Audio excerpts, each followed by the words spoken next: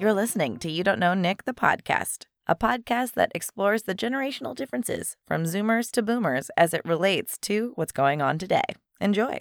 Are you a geek? Do you like naming things? My name is Scott Rubin, and I wrote the ultimate guide for geeks to name anything. Whether you're naming kids, your pets, your car, your Wi-Fi network, or your role-playing game characters. Naming Your Little Geek has almost 1,100 name entries, and I tell you where the name came from, if it's a real name or if it's a fictional name, all of the characters who have had that name, and I reference over 4,400 characters from science fiction, fantasy, comic books, movies, TV shows, cartoons, you name it, it's all in there. And it ranges from normal sounding names like Scott or Jessica to really off-the-wall bizarre ones from all of our favorite fantasy and sci-fi properties.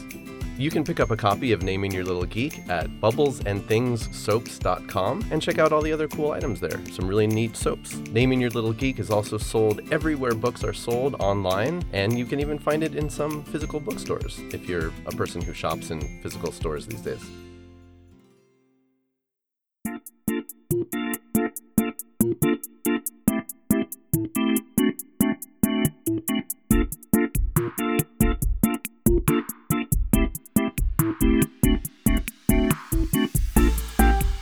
Amanda Troop. Hi, I'm Amanda Troop. Welcome to You Don't Know Nick. Sans Nick. Exactly. Nicholas. Nicholas Masu. Right. You know Nick Masu. I know Nick Masu. Your character in Heartbeats really loved Nick Masu's character.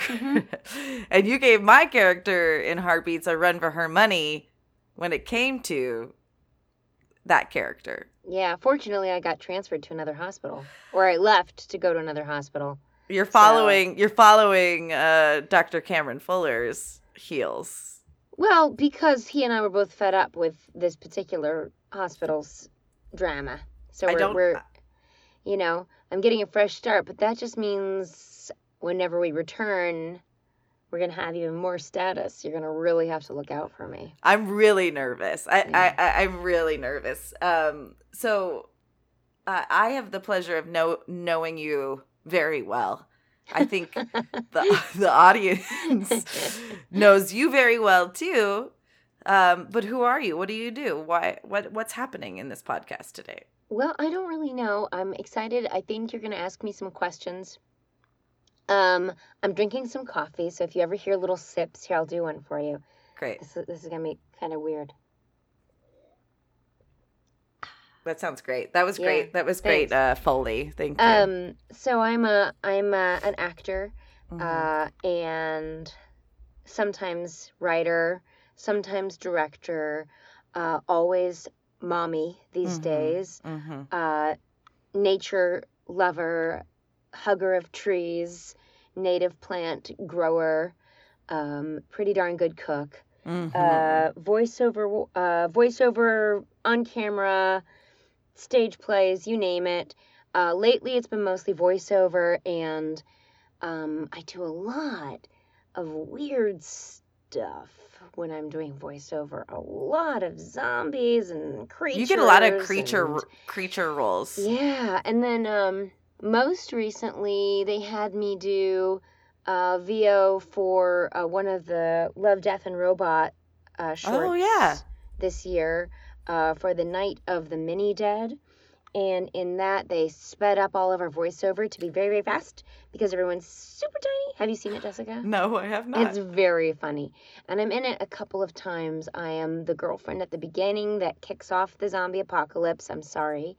And then I am a bunch of those zombies. And then I'm also a mom loading her kids into the family car. And I say something like, "Forget about Dad. We lost him. Just get in the car, kids." But it's pretty funny because it's all like super, super, super high pitched because it's all sped up. But I worked on that for a good long time. And when I was booked on it, this is a little backstory. When I was booked on it, they said it was scratch. But they ended up just using the scratch recording as the final because it was all sped up. So it was one of those things where you don't know where it's going. And then And then, like That's so many, cool, though. like many of the voiceover things I've done, in a certain sense, it is both voiceover performance that becomes sound effect. You know, like I was the voice of the vocal performance of the zombie queen in Zack Snyder's Army of the Dead. And so, like, you know, that's layered. That's me, yes, and you can definitely hear me in there. But then there's other things that they're putting with that sound to make it sound otherworldly. You know, there's more than there's a lot you can do with your voice, but they want more. They want more than one could make. I do love, though, that they're using you as the base, because that is still inspiring them. Well, yeah, and I mean that would be the case anyway. If you think about a zombie, the base would be a human throat, and then whatever has happened in the chemical, physical metamorphosis, metamorphosizing is zombieifying process. Well, and there's only so many different ways zombies can sound, too, that hasn't already been done.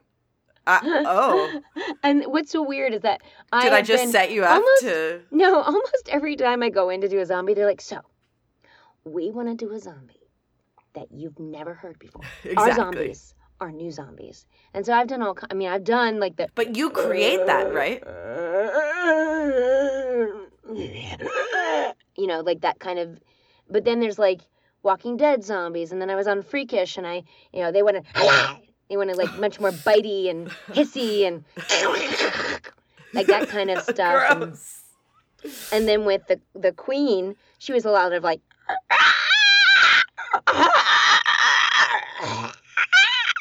a lot of like screeches, and I don't know why. But it works. But so that's the stuff I do, and then I can also be a kid, and I can be a woman. I do have hi, I'm a woman. And I can be a woman, and I can be a squirrel. Well, the best thing is when your friends that you love actually create content that you can enjoy. And Box Peak is... Box Peak. I probably talk about that once a month, try to get people to watch it once a month. I need to rewatch it. It's pretty cute. It's so good. Jordy Detective. I give you a run for your money on that character. Can I help you? You're looking off into the distances, though.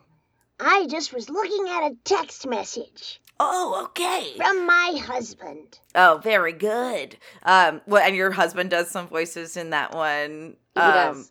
Yeah. Occasionally in my chat, someone will say, "Cease this," which is my favorite thing. The reason I mentioned Box Peak is because you do all of the female voices. Yeah, that was. I think there might be one. Yeah, because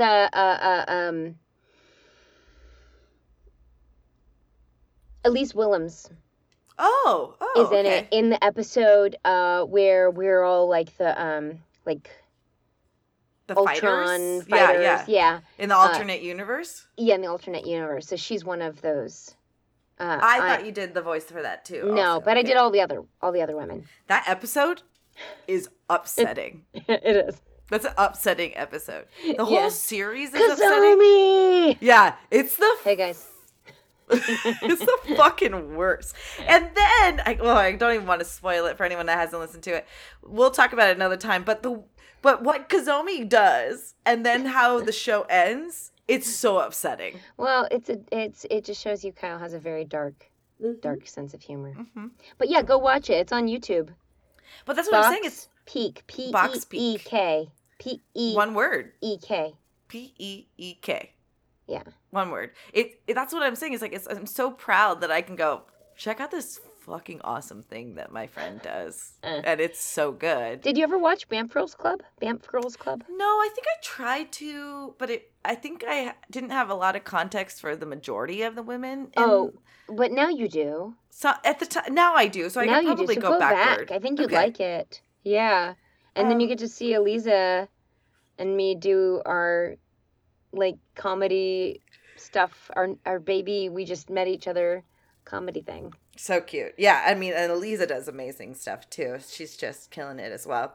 Yeah. It doesn't hurt to have amazing friends Mm-mm. that, and I've told you this before, but when I look at some parts of the women that I'm close to, like yourself, I can at least put myself in the mean average of that. I'm like, oh, you're at least that kind of person. It's kind of nice to know that I'm at some sort of level that's attracted this kind of amazing. So that's very sweet, Jessica. it's true. So you named 100 things you've cooked for me. Well, and I think do you know that this podcast is supposed to be about generational differences? Yeah, I am older than you. Not much. Not by much. I think it's a drop in the bucket. But you're still technically a millennial, aren't you? No. What? You're not a Gen Xer?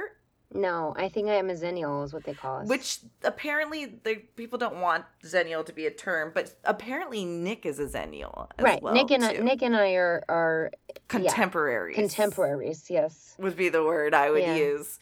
But you are you're so much more in touch. 6. So I am closer to Nick. 6 years older than you.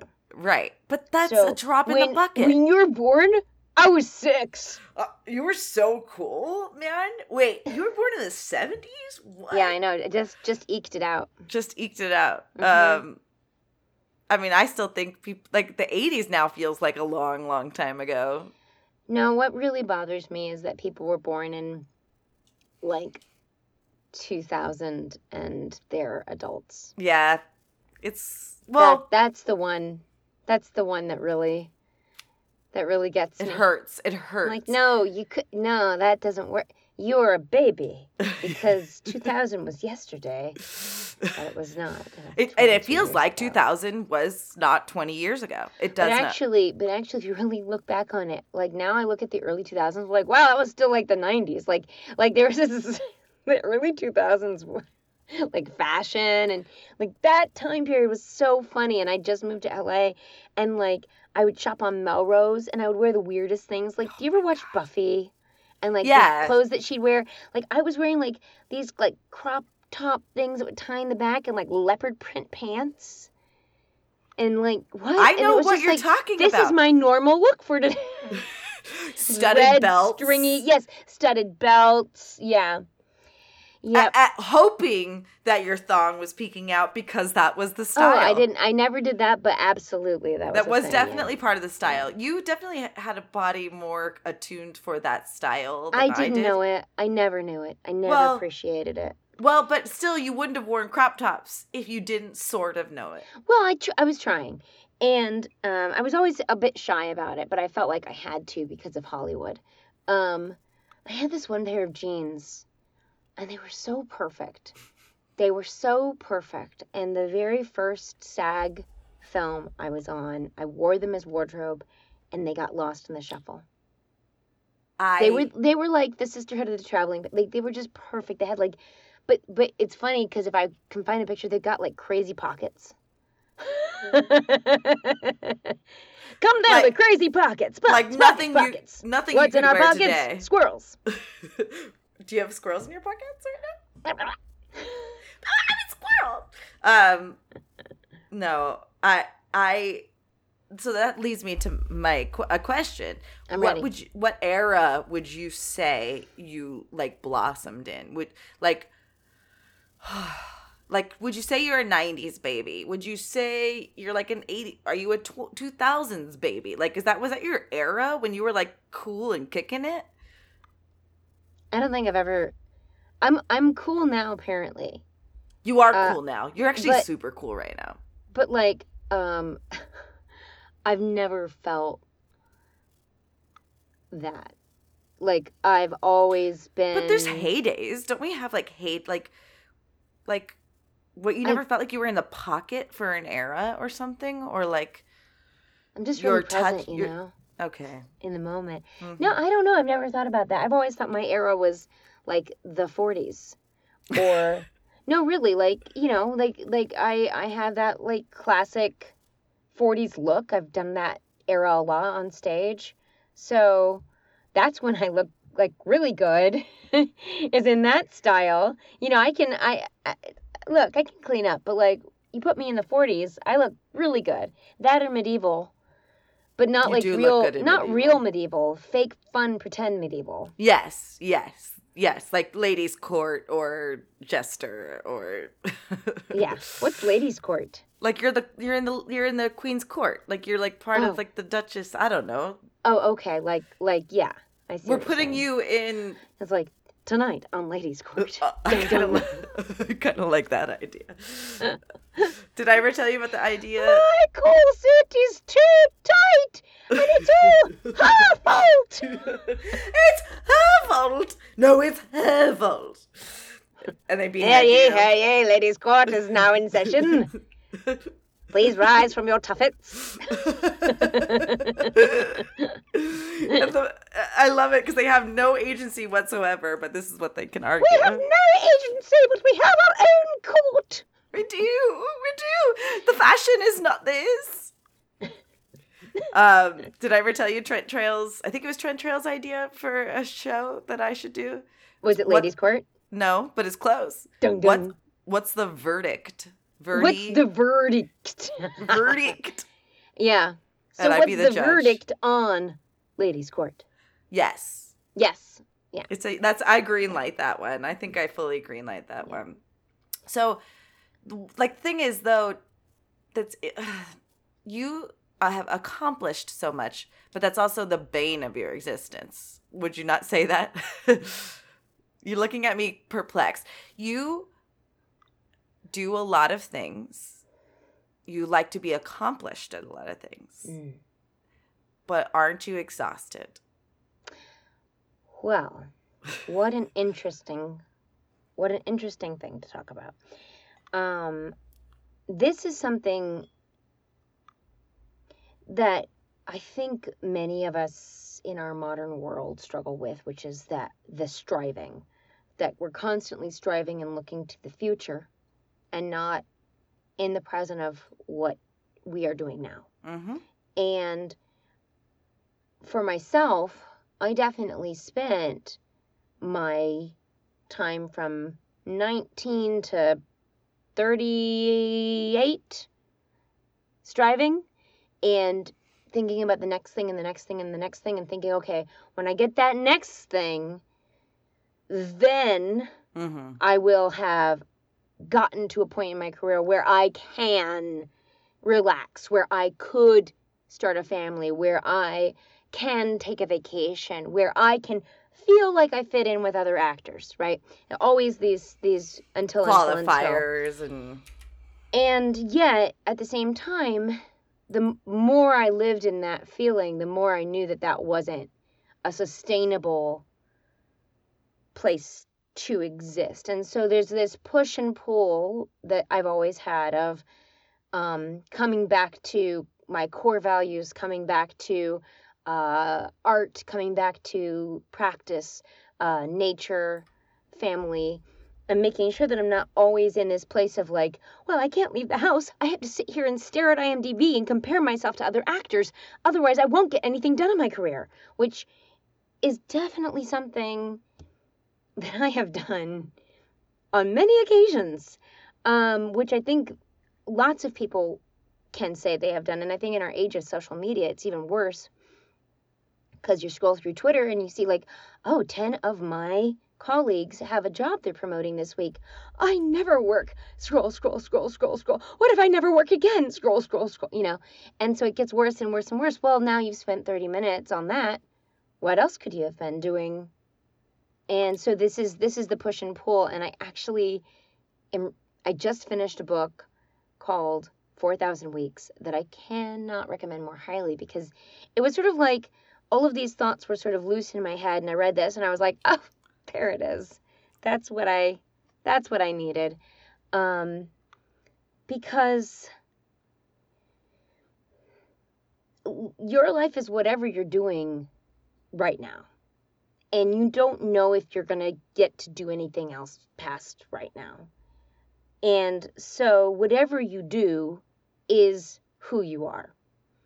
So do things that you like. Do things that now obviously you do have to do things that you don't like going to doctor's appointments and, like other things. There are many things that we have to do that we don't like to do. But when you have that opportunity to decide what to do with your time, and the options are, something that will leave you feeling empty or something that will leave you feeling more fulfilled, you might want to choose the thing that makes you more fulfilled. Or you might want to consciously choose to scroll on Twitter for 20 minutes because it's fun. So I have accomplished a lot because I'm very dedicated towards getting things, towards movement. I'm very dedicated towards saying, here's a goal, and now I've broken it down into little action steps, and then I take little steps forward until suddenly, I've made it. Mm-hmm. But the problem is that if you're always looking to the goal, then you don't ever get to enjoy the achievements. So for many years, I would just say I did that, but that's done now. That's nothing. So next, what's the next thing? And so, bane of my existence, I don't know. It just is my existence, And so, there's pluses and minuses. I've gotten a lot done. I've gotten to work with amazing people. I've just given myself a lot of grief over the years. Perfectionism and that's what I was trying to get you to. Insecurity, I was trying to get you to cop to that. What, perfectionism? Yeah. But you have to understand, I'm really not. That's the funny part. Is I do. As she cries. No, I'm not crying. I'm just kidding. I know. I'm not a perfectionist. Let's get it exactly right. But this is the point in the podcast where somebody's going to comment I like Amanda, but gosh, this part's annoying. Oh my God, not at all. Your insecurity is showing its head. I'm going to soft pause you because you're not the only person that has in different ways criticized the interesting, as to whether something is going to be interesting or not. No, I think all of that was interesting. I just meant that laugh I just did was really annoying. Oh, well, fuck them. You can keep this in. Yeah, I don't care. I'm going to keep this in too because fuck them. Keep it sloppy. Anyway. Perfectionism. Oh, no, you said a bad word. Mm-hmm. Can you bleep that, though, for me? No. I can. You want me to? But with a boing or something, or a silly sound. Gosh, all right. Thanks. I'm going to keep this part too. Yeah. Okay. Bleep F. Okay. So anyway, long story short, definitely not a perfectionist. Also, I don't have any control issues. No, not at all. Well, I think it's some... Yeah, go ahead. Oh, but the point is, the more you are aware of behavior and patterns, the less you allow them to tell you what you are. So, yes, I have those behaviors and patterns, but they don't make me feel bad. And I don't, I do go, oh, that's done. That's good enough. That's good. I'm done there. Yes. And lately with having had a child and I've gone through, this part. You've run the gamut of ways to be a mom. Of late, there's been quite a few challenges, and all of those just make all of this even more clear, which is just nobody is thinking about you as much as you think about you, ever. No one is. No one is. They are thinking about themselves way more than they're thinking about you. So if you write an email with a typo in it, they aren't going to remember that. They're not going to go I like that Amanda, but boosh. Boosh. Boosh. There was that one time. Although I do think that if you constantly write emails with, no capitalizations or punctuation, and lots of typos, that could become your style. That being said, though, some of the most quote-unquote powerful women I've ever dealt with... They don't have time for that. They don't have time for that. They don't give a fuck. They don't, because really, again, at the end of the day, what does that do? Does taking time to add punctuation or whatever, or double check what you've written, does that give you the time then to go and like paint or whatever it is that you'd rather be doing? No. I mean, I like it because I like the written word and I like reading. So to me, it's important. To me, everything I write, I want it to be. You want it to reflect. Yeah. And I'm a competency. I'm a bit of a poetic person by nature. Right. So I like. You want to present that side well. of yourself. I do. I get it, but then at the same time, I've seen people that we know, and I'm like, wow, this person didn't even take a second glance at this email and doesn't care, and we still respect the fuck out of that person. Absolutely. The bleep out of that person. Bleep. Bleep, Boing. boing. I'm just gonna take that sound and put it on that. So yeah, I don't think perfectionism is the bane of your existence. I do see you're so good at managing that part of your personality, though, that you can also help other people when it becomes a detriment in their life. Thank you. I do want to say that I used to think of it as managing, and now I think of it as releasing. But thank you. Managing, it takes a lot of work. That's almost too much energy, which is way too much contrary to the point you're trying to make, which is be present and like accept. Because like I have my own things that I don't love about myself, and the majority of it is like self-centeredism, and that manifests in different ways. Like all I do is just talk about myself or forget to wish people happy birthday or whatever. It's just not my forte. And either you accept... I mean, I don't know. I think you're being a little hard on yourself, but go on. Well, no. Yeah. The birthday thing I'm kind of kidding about. Like, if you are mad at me, if you're mad, I do forget very important people's birthdays in my life all the time. It's just something I forget. But I also know that the people that I love, that love me, don't give a fuck if I remember the birthday or not. Or... I want you to remember my birthday. I know, but you invite me to your party, so that's pretty helpful. Do you know what I mean? Like, that's helpful. Right? To do I'm that. not going to be passive aggressive about that. No. I would like you to acknowledge that it's my birthday. Yes. And I want you to come and celebrate me. October 18th? Yeah. I did it! Good job. Amanda, I'm so bad at that. Yours is in May. Uh-huh. But I don't remember what day specifically. That's okay. 11th? Yeah, you got it. Woo! Woo! Woo! Woo! My favorite birthday that we did was when we went to Disneyland. That was fun. That was a great, exhausting birthday. It was just downtown we just Disney. Went downtown Disney. Yeah, it was exhausting. That was nice. How nice was it eating at the New Orleans? Yeah. It was so it was nice. And we got to watched see the fireworks. Show. It's really nice. It was so... But I have that picture of us still like getting back on the tram because we had just taught or performed at UC Irvine. We didn't get on the tram to go back. Not the tram. Make sense. We got on the thing to take us to the parking lot. Not the tram. That's the tram, but why would we have gotten on that? We didn't just walk from the parking lot? No, because we were exhausted. Huh. I don't remember that. Not as exhausted as when you ran a half marathon with me, though. We did We drove there. What time did we leave? 3 a.m.? Because the run started at 4:30. No, I think it started at. I think we had to be. It was dark. Lined up at like 4:30. It was dark. Yeah. Because we were done by 8 a.m., 9 a.m. We did the half marathon, the Marvel half marathon at Disney. Yeah, one of the last run Disney events in Anaheim. They do have a new name for them, and they are doing marathons again. Are they? Yeah. Sweet. There's a whole thing, so we have to take a look into it because I would do it again. Yeah, me too. But man, I would have to really train. And I would actually train this time too. Yes, highly recommended. I did not train, but I ran. You ran with me once, like for 5 miles. Did I even do that?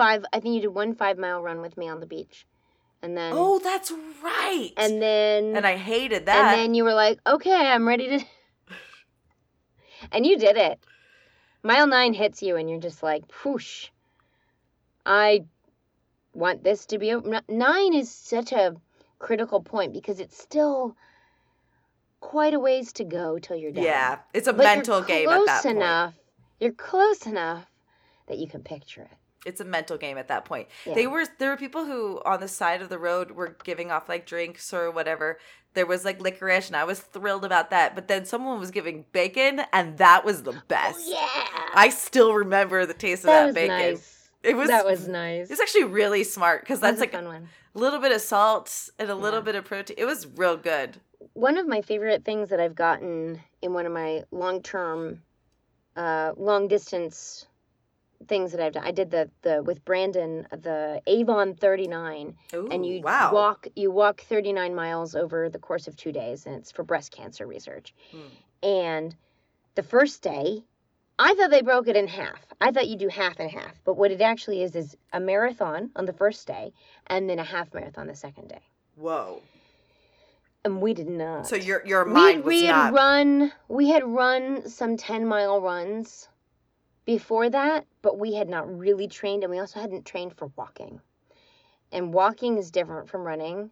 And my IT band got so tight, I could just feel it like snapping in my body. And I'd had some kind of crazy cold, so I was on like multiple different kinds of like cold medicines and antibiotics and an Advil, and I mean by the time we got to the base, to the camp, we were hobbling. Wow. Yeah, but there was this amazing chiropractor who fixed me, and the next day I felt like awesome, and so we did it. But then Brandon drove back to Venice from Santa Barbara that day. Oh my God. Yeah, and we'd camped on the ground. Because that's what you do is you walk to this campground, and then they have all these pink tents, and then you camp, and then This sounds awful. it's very hard. But you know what's harder? Fucking breast cancer. Yes, I understand. So that's all part of it. But anyway, one of my favorite things that they handed out on that is when you're walking for such a long time, your fingers start to get like really like swollen and kind of salty, crusty, weird feeling. And they were handing out these unscented baby wipes just to wipe our hands off. And they were cold. Like, I can't even tell you what an awesome, like, this was somebody who knew. And we were like, baby wipes, yes. I'm going to wipe my hand off. Feels good.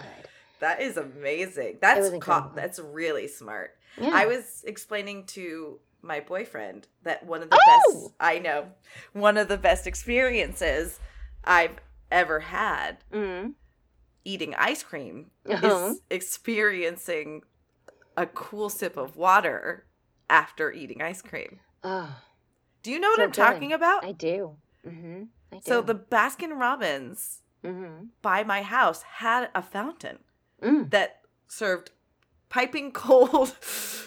Piping cold. You heard me. Piping cold faucet water that I would eat my chocolate sundae and then go straight for that and then like stay there for 2 minutes because there was nothing like the taste, because water cuts down that creamy fatty stuff perfectly. And I don't know, it's like the other part of it is I couldn't enjoy milk unless I had a cookie with it. Like, I will never just have a sip of milk. If you give her just some milk, she might ask for a cookie. Right. And if you give her a cookie, who knows what'll happen next? She might ask for a bed. She might And ask for a sip of water. Yeah, and ice cream. Yeah. So, like, my mouth needs certain things in order for other things to taste good with. But then they got rid of the water fountain, and then they started charging for water, and it was very upsetting. Charging for water? Like, they bottled water. Because they didn't have to legally provide you with water because it's not a restaurant. Do. No. Don't they? Not a restaurant. I feel like they have to give you a cup of water if you ask for it. I don't know. I don't think so. I remember asking. Not kidding. That's real. Not kidding. Well, that's sad. Some of the best water I ever had was pumped directly out of the earth in Kansas with a pump-style well, and it was Girl Scout camp. And there was like a sign that was like, "Do not drink the well water." But we were like, "Ha-ha! It's fresh!" And we totally drank the well water, and it was so good. Why don't you drink the well water? Well, it could She's be a poet, contaminated. people. I see. It could be contaminated, and it could could have bacteria in it, right? I And see. so while for many, many, many, many, many, many, many, many, many centuries, people would dig holes in the ground and drink water out of them, in our modern world, we've found that sometimes cleaning that water is a better idea than drinking it directly. But it all depends on where you are and how good the aquifer is. And it was, I would think, a low risk there. Right. Yeah. I think you're onto something there. I don't think I've had that kind of purity in water. I will say every time I come back from a state like New York or Chicago, I come back to our tap water and I'm very sad. Oh, really? Yeah, because their water Is it straight out of bad? the faucet is so good. Oh. I think LA water's totally Nope. fine. Nope, it's not. It's not? Well, It I don't is know. not. You've got to filter that crap. I guess we It- do. We do it's- filter it. Yeah. Well, it is but not our good. water quality is pretty good. It's good. I don't want to sound ungrateful. We can drink our water, and some people can't. You know what I mean? Like out of the Sure. faucet, we can drink our water. Sure. But our water doesn't originate from here, and so it's and our pipes and stuff. Anyway, it's just so many different things. We don't have a lot of healthy tap water, and the taste reflects that, I think. But New York, like, it's straight out of the Hudson, and it tastes fucking great. I don't think the Hudson itself is a very good source. I don't know. Whatever their water is really good. It's, Well, and- that's why they say that the pizza, if you want to make New York style pizza, you have to have the water. But I think when you get the water to LA, it still doesn't taste. I think the climate changes the water. I do. I think so. I don't know. Anyway, I was talking about this exactly. I got to have real Chicago style pizza this last deep week. dish. No.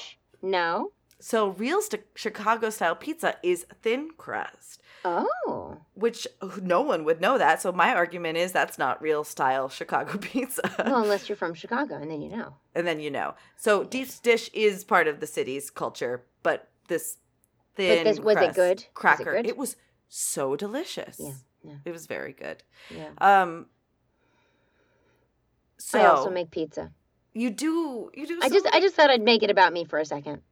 don't you Just to help bring it back around. I don't want to talk about pizza. I just wanted to make it about me. well, I mean that goes yes. Let's talk about the best meals you've ever made. Well. Well, water. Oh, gosh. I mean, one time, many years ago. She looks like she is in euphoria right now. Well, I mean, there's different things that I have made where I've gone, oh, that turned out good.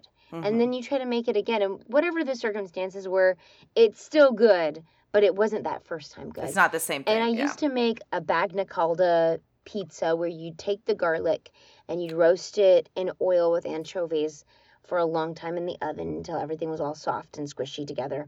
And then you'd put that on your pizza dough and put Parmesan on top. I was and gonna just guess roast Parmesan. that. And the first time I made that, some alchemy happens where I'm salivating. Some alchemy happens where the oil and the garlic and the anchovies kind of crystallize in the crust. So there's this crunchy extra thing that happened. It was so good.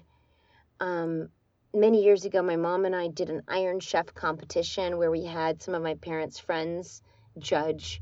I won by half a point. Oh my god! Because your mom is an excellent. My mom's an excellent cook. Yeah. It was quite a feast. It was battle cheese. And I just knew that if I went comfort food, people would really respond. Mm. And my mom went a little healthier. And so I just didn't hold back. And I took chicken thighs and I deboned them.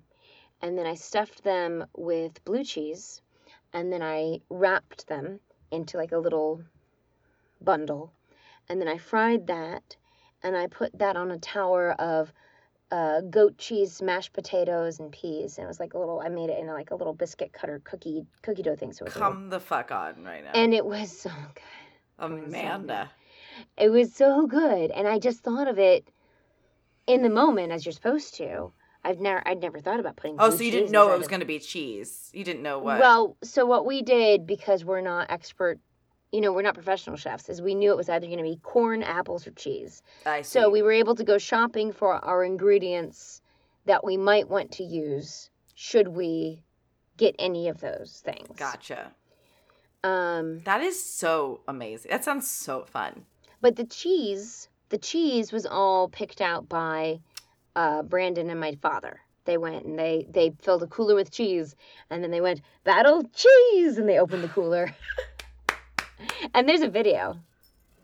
I think we're going to have to You should share that. You should come over and just watch it sometime. I'll do that. Oh, Yeah. that sounds wonderful. Yeah. We'll eat cheese. I did Or give vegan up. cheese. Well, no, so I did give up the vegan in Chicago, but I'm Oh, coming. right, I 'cause came of back. pizza. It was just a little too much to like navigate, and so I just relinquished and did a little pescatarian, and Sure. and then I've come back to vegan land, Mm-hmm. and that's okay. But Mm-hmm. Well, it is one of those things where now I'm like, We can you know eat what? Magna Calda pizza with no cheese at all. Well, you can also get vegan Parmesan, which is not bad. It's not bad. And try then, let's put it this way: everyone really shits on vegan cheese. It's not a bad experience. There's some. As long as nobody shat on it. Well, there's a good point If there. there's poop on your vegan cheese, don't eat it. Ducka. I don't think it's vegan anymore. If you poop If on somebody it, poops on it. because it's a byproduct. Yeah. But the person can consent. Unless the person who pooped is vegan, right? No, I think No, because then it's still out of the body. no, but that's just it. If someone if a cow could consent to give you their milk, that's a little bit different. Yeah. A cow can't consent to, yeah, you know what? Fucking milk me and keep me pregnant for, the entirety of my life. That's the real messed up part of it. Right. Like, right. and I'm not trying to get all high horse about it. There are No, things. you're high cow. I'm high. Let's move on. Amanda. All right. What would you like to talk about next? Great. No, it's great. You're right. But no, I'm just saying. We can talk about that more. We don't. There's nothing more to talk about. I mean, we may have utterly exhausted it. I'm trying to think of one for hoof. Is there one for hoof? I mean, there could be. You are a pun queen for I sure. just like words. You are very good with words. It is one of your standout qualities. You're an excellent improviser all the way around. But Thanks. your standout quality is to always find the metaphor and the wordplay in the suggestion or the theme of the thing that we're improvising. You really do that well. Oh, thank you very much. I mean, You're for me, that just makes it. That's a structured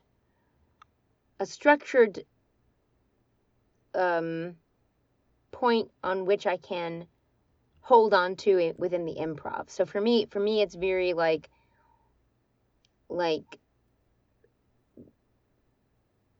I don't know. It's a thing that I go to do. Well, is because you're what without was the a suggestion? net. Let's bring that back in. Because I don't want to go to plot. I don't want to go, So, but thanks. Well, yeah, I think just in the same way, I always know I can go to the emotion well. And the emotion is a really good place to go. It's a good place to go, but it keeps me grounded and in the story if I can just at least connect emotionally. Because sometimes it hasn't happened to me in a while, but I haven't been on stage either. Sometimes you're like floating out in improv and you are without a net, and so you do need to go back to that Kansas well water of knowledge. Right.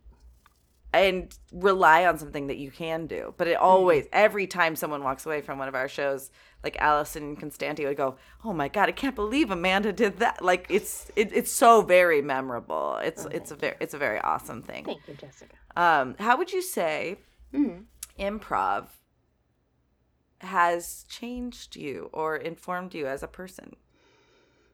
Well, improv is I mean, I've been improvising for a really long time. Right. And I think it's just the same. It's the other side of that same coin that I was talking about the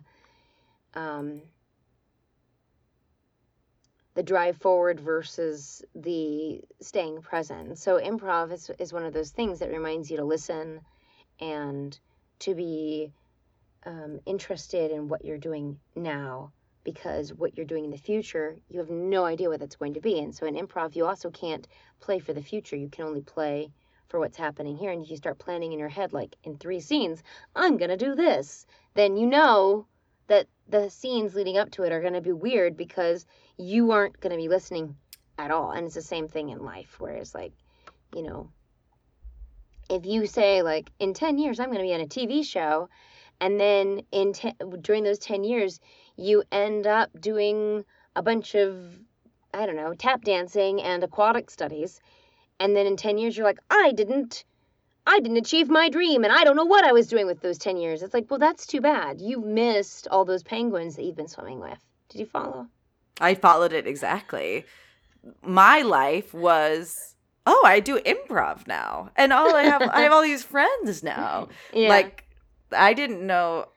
I knew I wanted to act, but I just didn't know this was a detour. Improv was a detour. Yeah. But that became my life. Mm-hmm. Yeah. Well, and I think especially the style that we all ended up doing with the long form, that became very, very much a central part of our social lives, along with our artistic lives.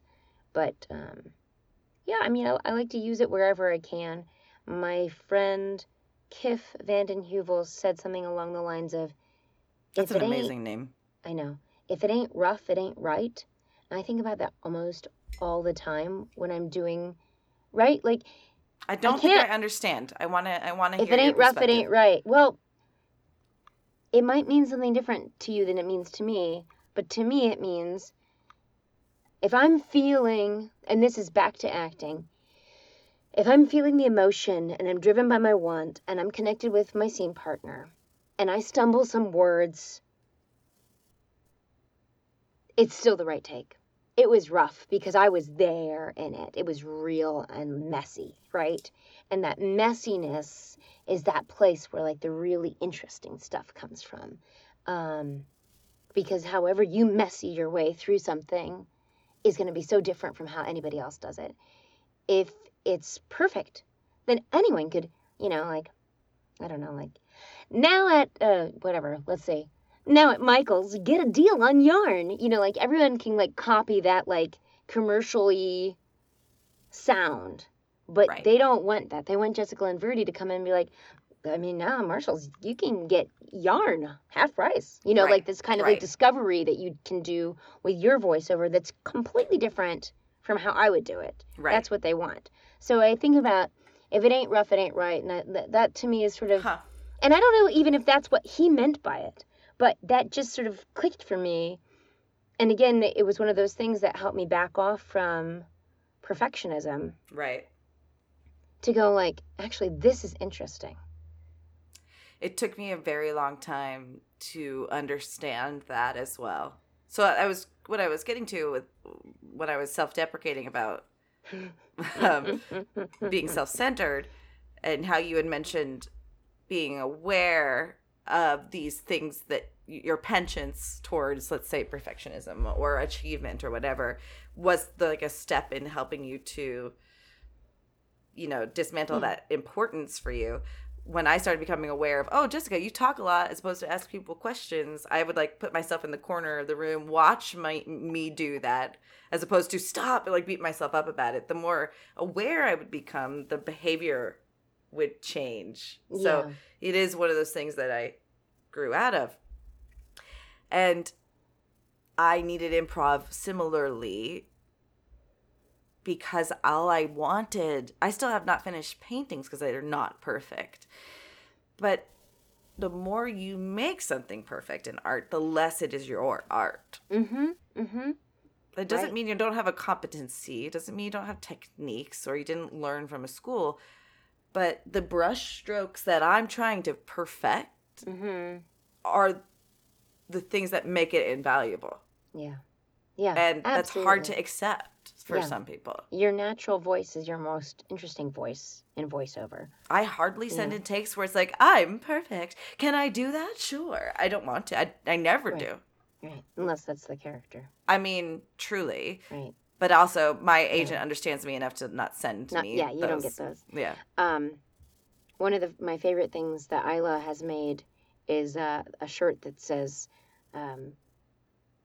make mediocre art with alarming frequency. Have you seen that one?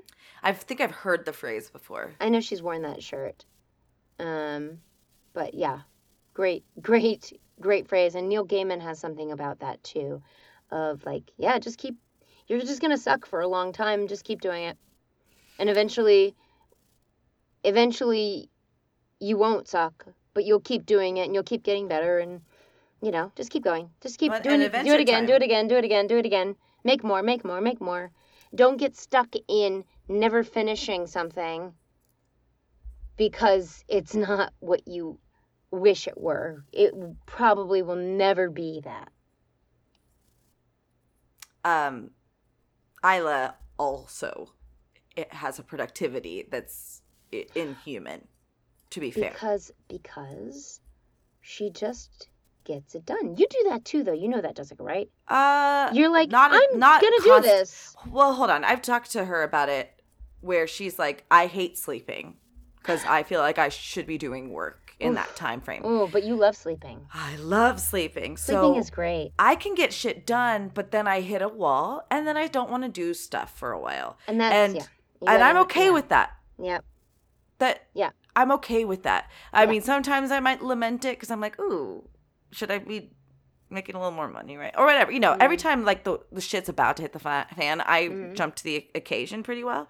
I don't have the energy that Isla has to continually go. And I'm not disparaging what my capability is. I'm just saying she has a different she's a different kind of drive.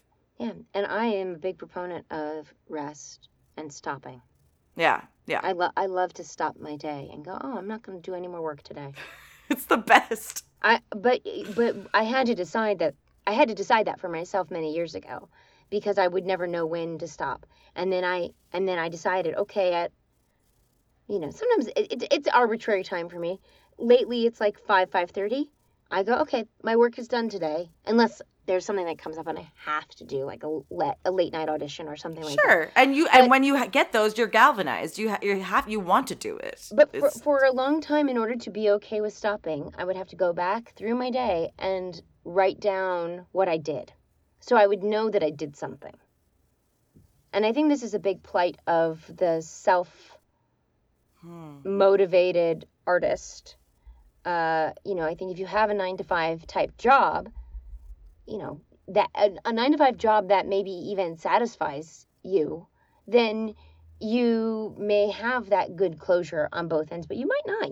Let's say you are driven by your work and you take it home with you, so then when does your day end? So I think it's all about finding that sweet balance. And for me, I know that if I get rest and downtime, I'm better at the rest of it, and I do what I love to do actually more efficiently, and so it pays dividends for me to do and that. You get to I think my major takeaway from this little time with you is you're really living. I'm trying. You're not trying, you're actively doing it. Yeah, I mean, yeah, but I am trying, yes. It's a practice, you know what I mean? Just like most it's things. A practice, yeah. And you'll fall off of it, and something else will take your attention later, and you'll forget to be in the moment. But I don't know how you can do it any other way. But I don't know. It just sounds to me like you're in a pretty interesting and nice place with the balance of everything. Thank you. I unfortunately think this is a great place to stop too, because you're think it talking is, about too. stopping. It's a good place to stop. We did it. If you could impart one message to our audience, whether it's relative to what we were talking about or not, what would it be? One of the really nice little bits of information that was in this 4,000 Weeks book, I believe the author got it from someone else too. So this is a real telephone version of this. Do unto others. No. Fart on Jessica. No. My best friend's kids do too. If you are inspired to do something good, go ahead and do it now. Don't wait to do the good thing.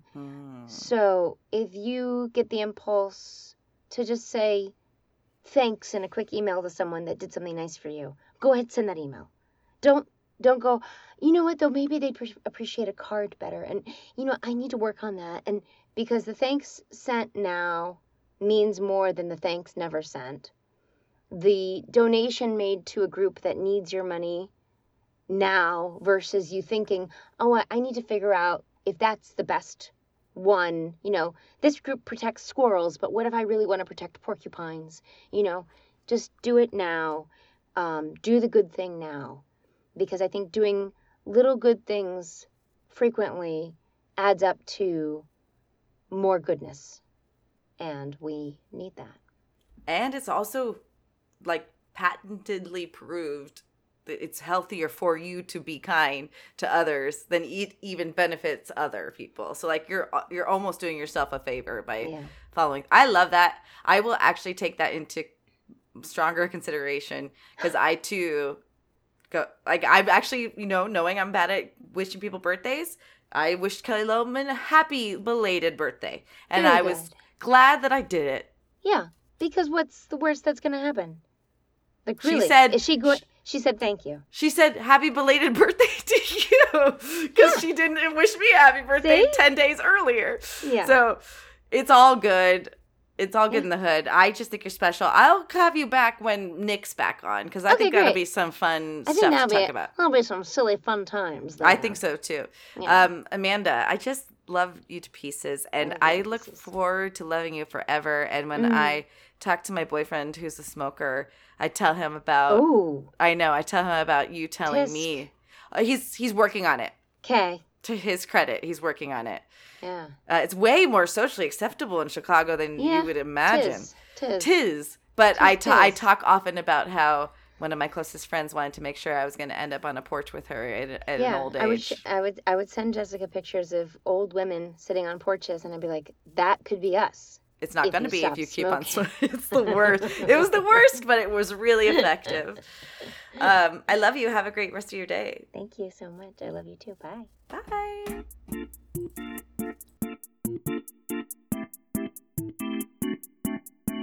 That does it for this week, Nichols. Thanks so much for listening to another episode of You Don't Know Nick. There are many different ways you can support our podcast. One of them is going to youdon'tknownick.com and finding out all the different places you can listen to our show. You can also follow us on Good Pods, which is basically Instagram for podcasts. Not only can you follow your favorite shows, you can listen to them right there in the app. If you're interested in finding some You Don't Know Nick merch or Jessica Lynn Verdi merch, go to subtlegeek.spreadshirt.com.